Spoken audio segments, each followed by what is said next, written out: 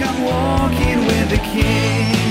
Oh, yeah. Now, something that is quite obvious when you're hiking is that old cliche that it's not about the destination, it's about the journey. It's really true when you're hiking, because the destination is just the end of the experience, but it's the hike itself that you enjoy. It's no point you not enjoying the hike, but pushing to get to the end. That defeats the whole purpose of the walk. Instead, you've got to walk and enjoy it. Look around, see the trees, take in the fresh air, look for animals or birds.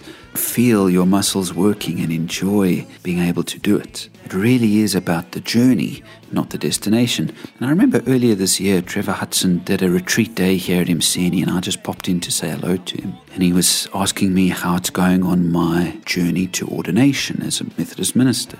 And I said, well, it's a long journey still ahead, but I'm trying to just enjoy it. And I remember this, he said to me, for him it was never about getting ordained. He said he just took in every step of that journey and learned and enjoyed the work he was doing at the time in preparation for being ordained.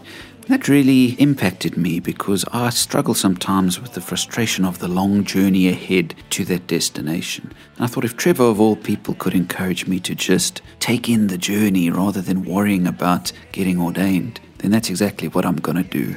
And so I don't know what journey you're on, but I wonder if you're maybe obsessing about the ending. And as a result, you're missing out on the joy of the journey you're on. Oh, friends, don't miss the wonder of where you're at right now. Maybe it's a hard walk that you're on at the moment. Maybe you just can't wait for it to be over. Maybe your destination seems so far away that you've been a bit disheartened.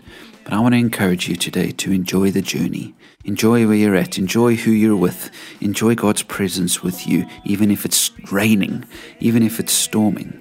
Because the destination's not all it's cracked up to be. It's the journey that means everything. Find a rest for your soul. Lay down your